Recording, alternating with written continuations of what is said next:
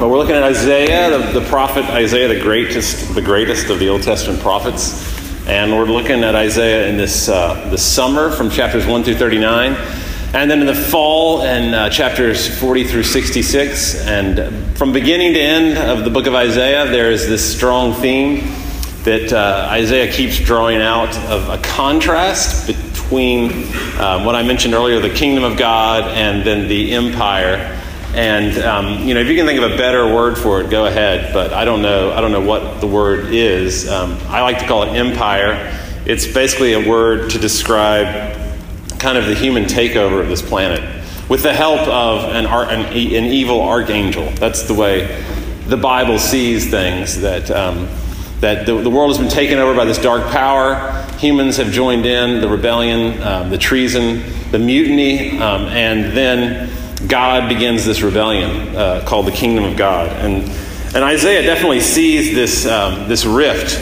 It's like a fault line, and it's much deeper than things we see today. We think of Republican versus Democrat, and I'm not saying there aren't differences there. Clearly, there are. Liberal, conservative, or capitalist, communist.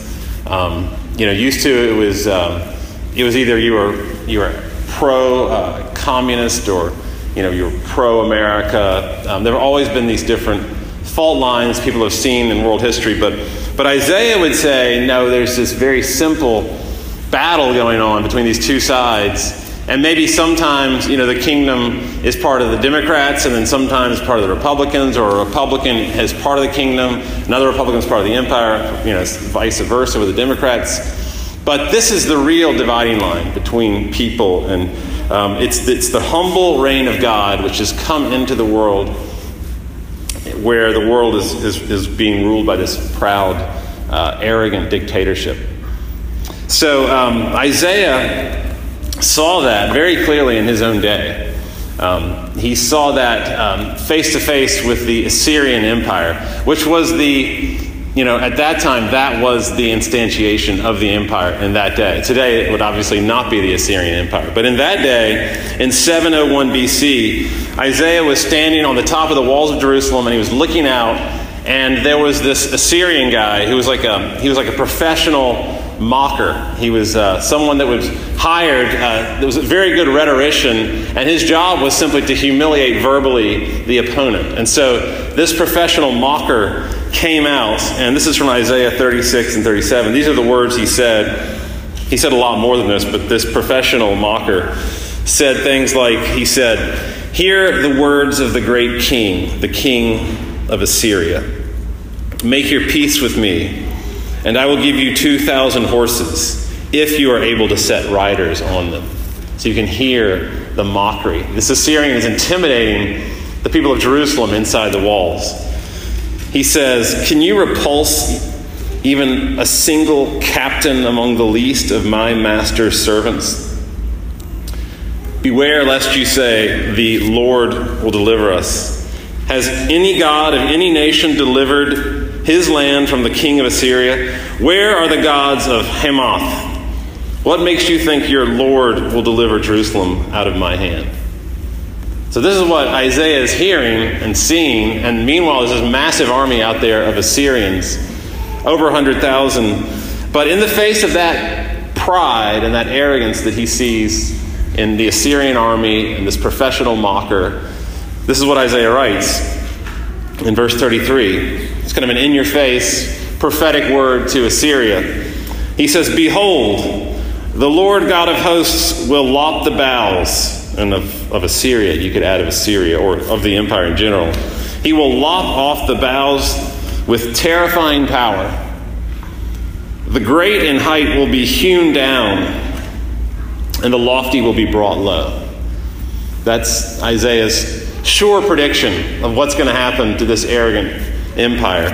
And the Bible calls this good news. I mean, you saw some of the language in this passage seems a little scary about what this future coming king is going to do to the wicked. It sounds overly violent. Some of you are kind of turned off by that language. But the Bible would say this is good news, that the empire is going to fall, that the kingdom is going to sprout up in the ruins of the empire. And you see that in verse 1 of chapter 11. So in the midst of this, field of stumps, basically, that Isaiah is picturing, where the mighty have been brought down, hewn down, brought low, lopped off, it says, "There shall come forth a shoot from the stump of Jesse, and a branch from his roots shall bear fruit." And then eventually, amazingly, the kingdom's going to spread everywhere. Verse 9, "They shall not hurt or destroy in all my holy mountain." And holy mountain's a word for Jerusalem. So he's picturing Jerusalem at a time when the earth shall be full of the knowledge of the Lord as the waters cover the sea. In the time when this great king comes and fully brings the kingdom. So this is what we're dealing with in this passage. The kingdom of God that is coming into the empire that Isaiah sees right in front of him. So those two things, the empire and then the kingdom. And those of you who have been here a long time, I know you've heard this again and again and again, but it's simply there. It's in the scripture. And so it's a good dichotomy. So in Isaiah 9:9, this is a few chapters earlier, listen to the way that he describes the empire. He says, "She speaks in pride and arrogance of heart." And again, he's talking about the Assyrians. He could have been talking about the Egyptians before them. He could have been talking about the Babylonians after them. He could have been talking about the Persians or the Greeks or the Roman Empire or the British Empire, or on and on and on. She speaks in pride and arrogance of heart. Now, when you think about pride and arrogance, these are the things that the Bible describes the worst of sins. It's not sexual sin. It's not greed. It's not even violence. But it is the root of all sin, which is pride and arrogance. And really only Christianity, as far as I know, teaches this idea. And obviously Judaism as well. C.S. Lewis, the great British scholar and writer, he says that pride is the complete anti-God state of mind. The complete antithesis of God. He says it is the essential vice, the utmost evil. And I think that the reason he says that is because this thing that seems kind of harmless, pride, is an extreme focus on the self. So whether you have someone that seems very, very kind, very, very nice, very, very meek and humble perhaps, the person of no influence at all, they could be eaten up with pride because they're so focused entirely on themselves. The self is almost deified with pride. Everything else is kind of forgotten. And according to this famous Harvard psychologist, his name is Gordon Allport, he says a neurotic person is someone living in extreme self-centeredness. His or her misery represents a complete preoccupation with himself.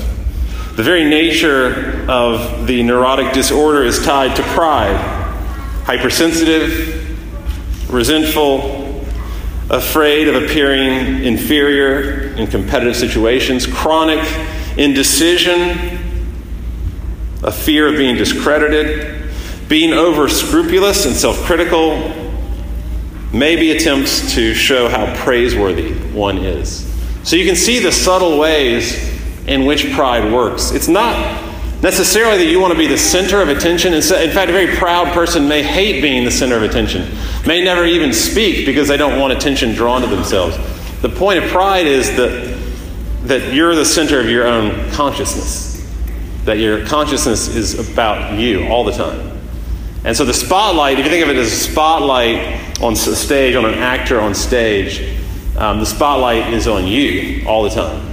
It's a condition in which the spotlight's on you. And so there's this constant flow of thought where you're thinking, how do I look to other people? Right now as I'm preaching, how am I appearing to you? Is he staring at me? Is she staring? What does that look mean that they're giving me right now? Was he just talking about me? Did she mean something by that I don't quite understand? That tone of voice, did I just get insulted by him? Am I being left out right now? That's the kind of thing that pride will make you think about. Those are the kind of thoughts that pride makes you think about. Listen to this quote from Tim Keller, who's a preacher in New York City. He says, "You don't notice your body unless there's something wrong with it. I didn't come to church today saying, my toe feels just great tonight, and my elbow is working like a charm. The parts of your body do not call attention to themselves unless there's something wrong with them. The ego has something incredibly wrong with it. Yourself, your identity, it's always drawing attention to itself, how you look, how you're treated. You can't get through the day without feeling snubbed or feeling ignored or feeling stupid or getting down on yourself. And so it's maybe hard for you to tie that description to what the Assyrian professional mocker said to Isaiah and to Jerusalem standing on that wall, but what I'm saying is these are very much related. They're both just pride, they're arrogance. And sometimes it's boastful, sometimes it's very quiet. But it not only makes you miserable, it makes you forget about other people. It makes you unaware of other people. I go to swim meets in the summer because my children are on the swim team. And there's usually about 7 events or so that they're in the swim meet. There's over 80 events in the swim meet, if you haven't been to one of these things. So I circle 12, 18, 36, 38, 80, 3 hours later, and then 84. And the events they swim in, if you haven't seen swim meets, they take about 10 minutes total. So that leaves 170 minutes where I'm working on my sermon. And basically, the cheering for the other kids is just background noise as I'm kind of typing on my computer. And that's the thing about the empire, is that you're very unaware of what's going on around you in the background. Other people are just kind of part of your story, especially those who are forgettable. Those who are marginal, those who are poor, they just kind of fade into the background. Now, if there's something really important that's near you, then you're drawn to them because it shines the spotlight on you. But those people who don't bring anything to the table for you, the fatherless and the widow, as the Bible says, they just kind of get forgotten. And so Isaiah 9:17, again, a few chapters back, Isaiah says they have no compassion on their fatherless, that's an orphan. They have no compassion on their widows because everyone is godless. And godless is simply a word that means God is forgotten. You're not thinking about God. It means that basically, you know how God will become like a supporting actor. He plays a cameo role in the movie of your life. He comes in every now and then. He helps you out on your journey, but you are certainly the center of the story. And he is not the center of your world. He's like a consultant for you, maybe a helper along your path, but you're not really orbiting around him. He's kind of orbiting around you. And so when God is not pervading your consciousness, the poor are going to be forgotten. That's what Isaiah is saying. Again, he says they have no compassion on the fatherless and the widow because everyone is godless. In other words, they're eaten up with pride. They're arrogant. They're thinking about themselves. And so again, if God is not really anything more than a part of your plot, then the poor certainly will not be much in your story, in your movie of yourself. And so you got to ask yourself some hard questions as we talk about the empire and think about the empire, especially in relation to Isaiah and this passage. Questions I want to ask myself, maybe worth taking these home and thinking about them. But do you really have time for people in your life? Do you really make time for people in your life, to make it more practical, who don't really do anything for you? They don't really hold your interest. They don't really make you feel better about yourself. Are you willing to give much time to those people? Or do you shy away from people who don't make your life more interesting and intriguing and cool or hip or whatever word you want to use? Do you kind of shy away from them? Do you desire the company of people who don't really flatter you at all, who, in fact, sometimes make you feel worse about yourself? And again, if the answer to those things is really no, then that's a symptom that the empire is acting on you. This is what the empire is about. It's obsession with self. It's being uninterested in both God and those who are marginal, because they're both around the outskirts. That's the empire. And I hope that hearing that makes you want it to come down, that makes you want it to be destroyed, that both in yourself and in all the manifestations of it around you, that you yearn and hunger for the empire to come down. The gospel's not just that Jesus saved you from your sins. and get you into heaven. It's that he brings down the empire. That's what heaven is. It's the world without the empire in it, with the kingdom that sprouts up. Again, verse 33, this is such good news. The Lord God of hosts will lop the boughs with terrifying power. The great in height will be hewn down, and the lofty will be brought low. And not only that, but then they'll be replaced by the kingdom of God. And notice how different the kingdom is. In verse 1 of chapter 11, it says, there shall come forth a shoot, just a little shoot from a stump of Jesse, and a branch from his roots shall bear fruit. And notice how that description alone, just the humility of it. This is one of the startling things about the Bible, the way the kingdom's described with so much humility. It's from beginning to end is this kind of Nazareth principle. You know, what good comes from Nazareth? What kind of good thing? Well, that's where Jesus is from. And so from beginning to end in the Bible, it's this Nazareth principle. That these humble things, these lowly things, are where the kingdom of God is working. A shoot from a stump. I mean, think about a shoot from a stump for a second. There is a stump in our backyard that I hate. You know, stumps are not easy. You have to pay someone a lot of money to get a stump ground and taken out. There's a stump. It's not really worth grinding up and taking out. But it's incredibly ugly. It's inconvenient. And one of the most irritating parts of that stump is there's a little shoot. It's a little tiny growth just kind of sticking out. And I immediately want to cut that little branch off. I hate that little branch. I hate it whenever it branches out. And that's exactly, I think, why Isaiah is saying the kingdom of God is a shoot from a stump of Jesse. Now, if you know about Jesse, he's the father of King David. And certainly Isaiah could have written a son shall come forth from David, from the great King David. That's how Isaiah could have put it, but he didn't say that. He says it in a very humble way, that this nobody named Jesse, he was just a farmer. And that this shoot from a stump of Jesse will come. I mean, if Jesse is the stump, then the shoot from the stump is the great grandson of Jesse, who's Jesus, who was more of a nobody than even Jesse. I mean, Jesus was born of an unwed mother, a poor unwed mother, an at-risk unwed mother. You could almost say he was born in a dumpster. That's essentially kind of what this manger scene is that we think of as this cute, cuddly thing with animals around it. It's more like a dumpster. And that's what the kingdom of God is like. It's like the opposite of the empire. The future of the world, the future of our planet, the future of where the universe is going is to humility. To this world where the king will be not proud, and he will not pander to the rich and famous. Look at verse 3. He will not judge by what his eyes see, which would be what? Dollar signs, right? In a lot of places in the world, that's what really drives justice, is how much money you can give the judge. He will not decide disputes by what his ears hear, namely flattering words, words that make him feel better about himself. And so then you get a good judgment. Notice he will not seek the spotlight. He will spotlight the poor and the overlooked and the marginal. In verse 4, with righteousness he will judge the poor.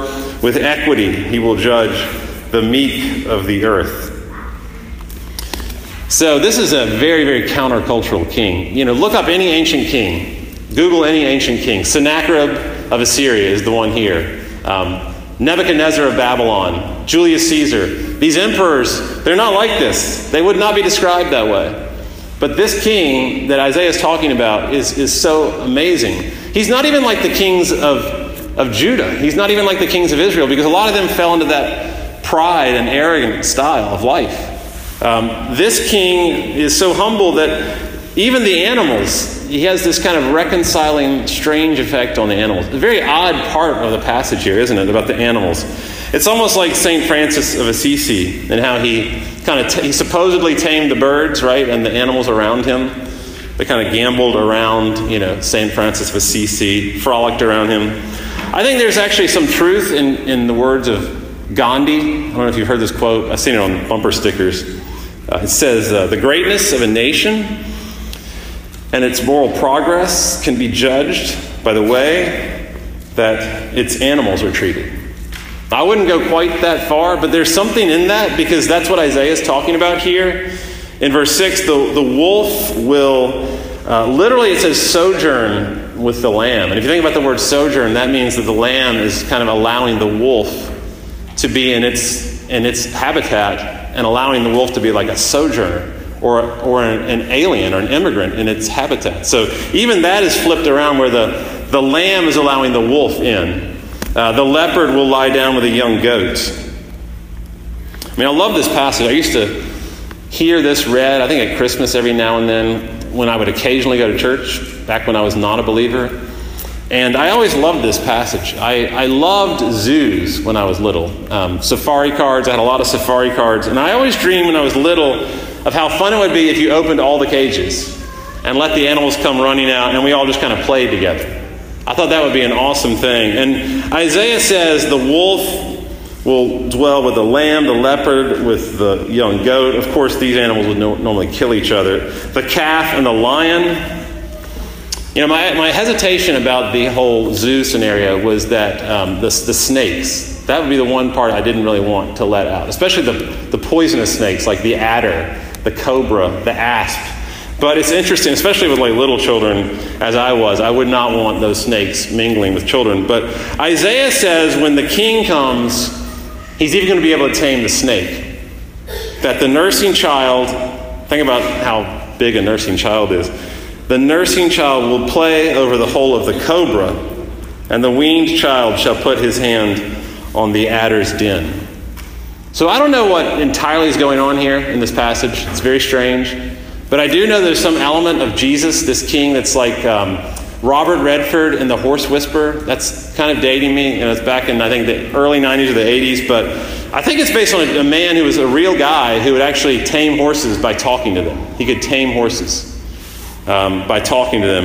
And it's interesting that when Jesus came into Jerusalem at his coronation on Palm Sunday, he was riding on a wild donkey. Mark goes out of his way to say, it's a wild donkey. It's not a tame donkey. So Jesus sat on the back of a donkey that had never been ridden before, and he just calmly rode this donkey in. And I think that's a preview of one day when he would pacify all the animals. Verse 7, again, the cow and the bear will graze, the young will lie down together, the lion shall eat straw like the ox. They're very tame here. It's the opposite of someone who kicks their dog around.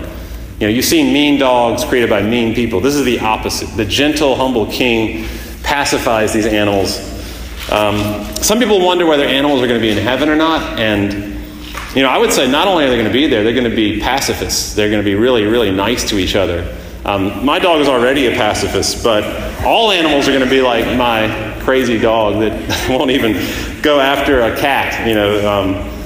Now, to be fair to some alternate views of this passage, I am taking maybe the minority report here. Some scholars would say that this animal stuff is not literal. It's too wild and crazy to be literal. So here's what one scholar said. They say, a lion's carnivorousness, I'd never seen that word in print. A lion's carnivorousness is so fundamental to what a lion is that for that to be taken literally, a basic alteration of the lion's nature would be required, and therefore it should not be taken literally. But what I would say to that scholar is, no, that's the whole point, is a basic alteration of nature is going to happen in the kingdom of God. And not just to lions, but to me and to you. Namely, that our pride is going to be taken out of us. It's going to make us humble like our king is. Notice the basic change in the nature of this king. When he comes, the Spirit of the Lord will rest upon him. That's a very different kind of person. The Spirit of the Lord is kind of hovering. You know, in Genesis 1, it says the dove hovered over the chaos and brought order into it.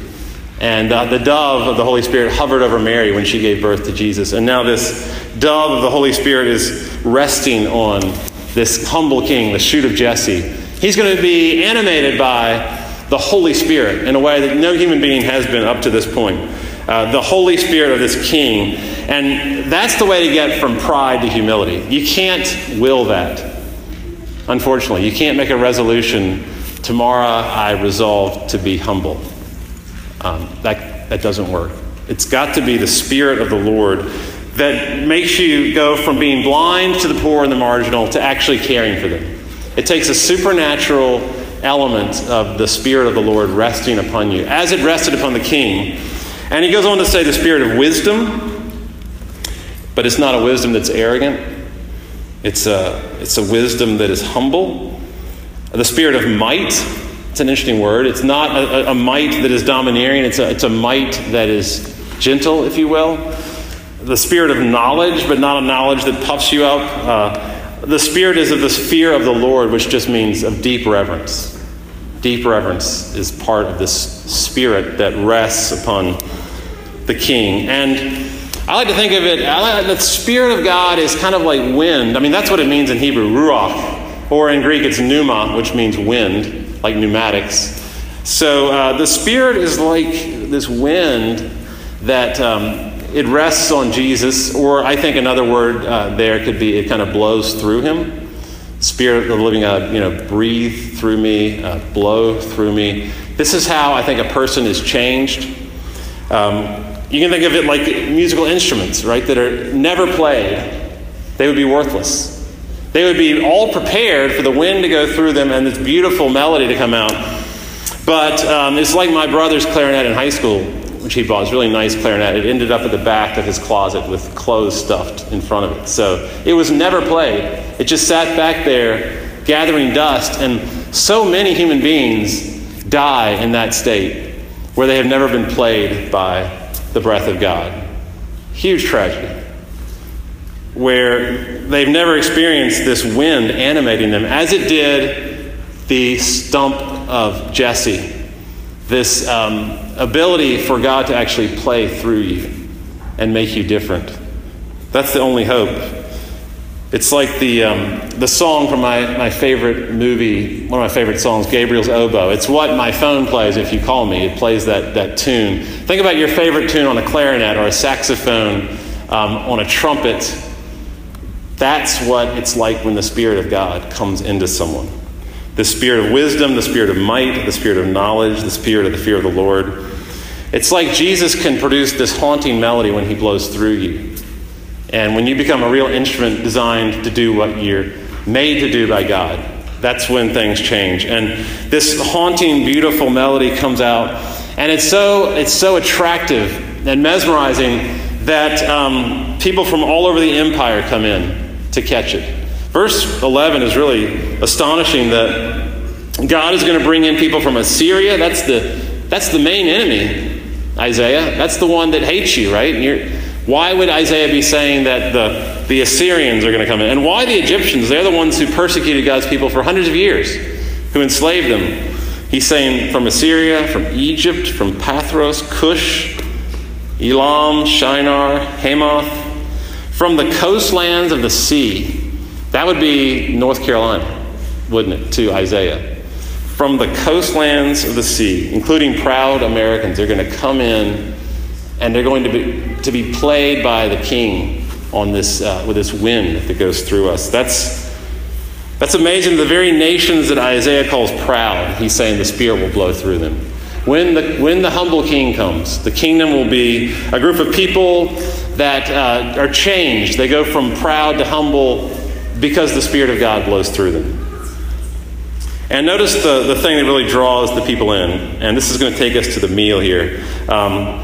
In that day, the root of Jesse will be standing, it says literally in Hebrew. In that day, the root of Jesse will be standing as a signal. Think of that as a sign or a billboard. So this is Jesus, right? The root of Jesse is standing as a signal for the people. Him shall the nation seek. So think about when was Jesus a sign that was standing for the people to see and be brought in? When did that happen? Well, John 12:32 says when. It says, Jesus says, Satan, the ruler of this world, the emperor will be thrown out. Satan, the ruler of this world, the emperor will be thrown out. And I, as I am lifted up from the earth, will attract everyone to me and gather them around me. It's exactly what Isaiah was talking about 700 years earlier. And then Jesus ends by saying, He said this to describe the way in which he was going to be put to death. Okay, so this is the sign, this meal, that draws in proud people from the empire. This is the sign that gives us the Spirit. This is the meal that makes the music beautiful. As Jesus said, on the night that I was betrayed, he says, I came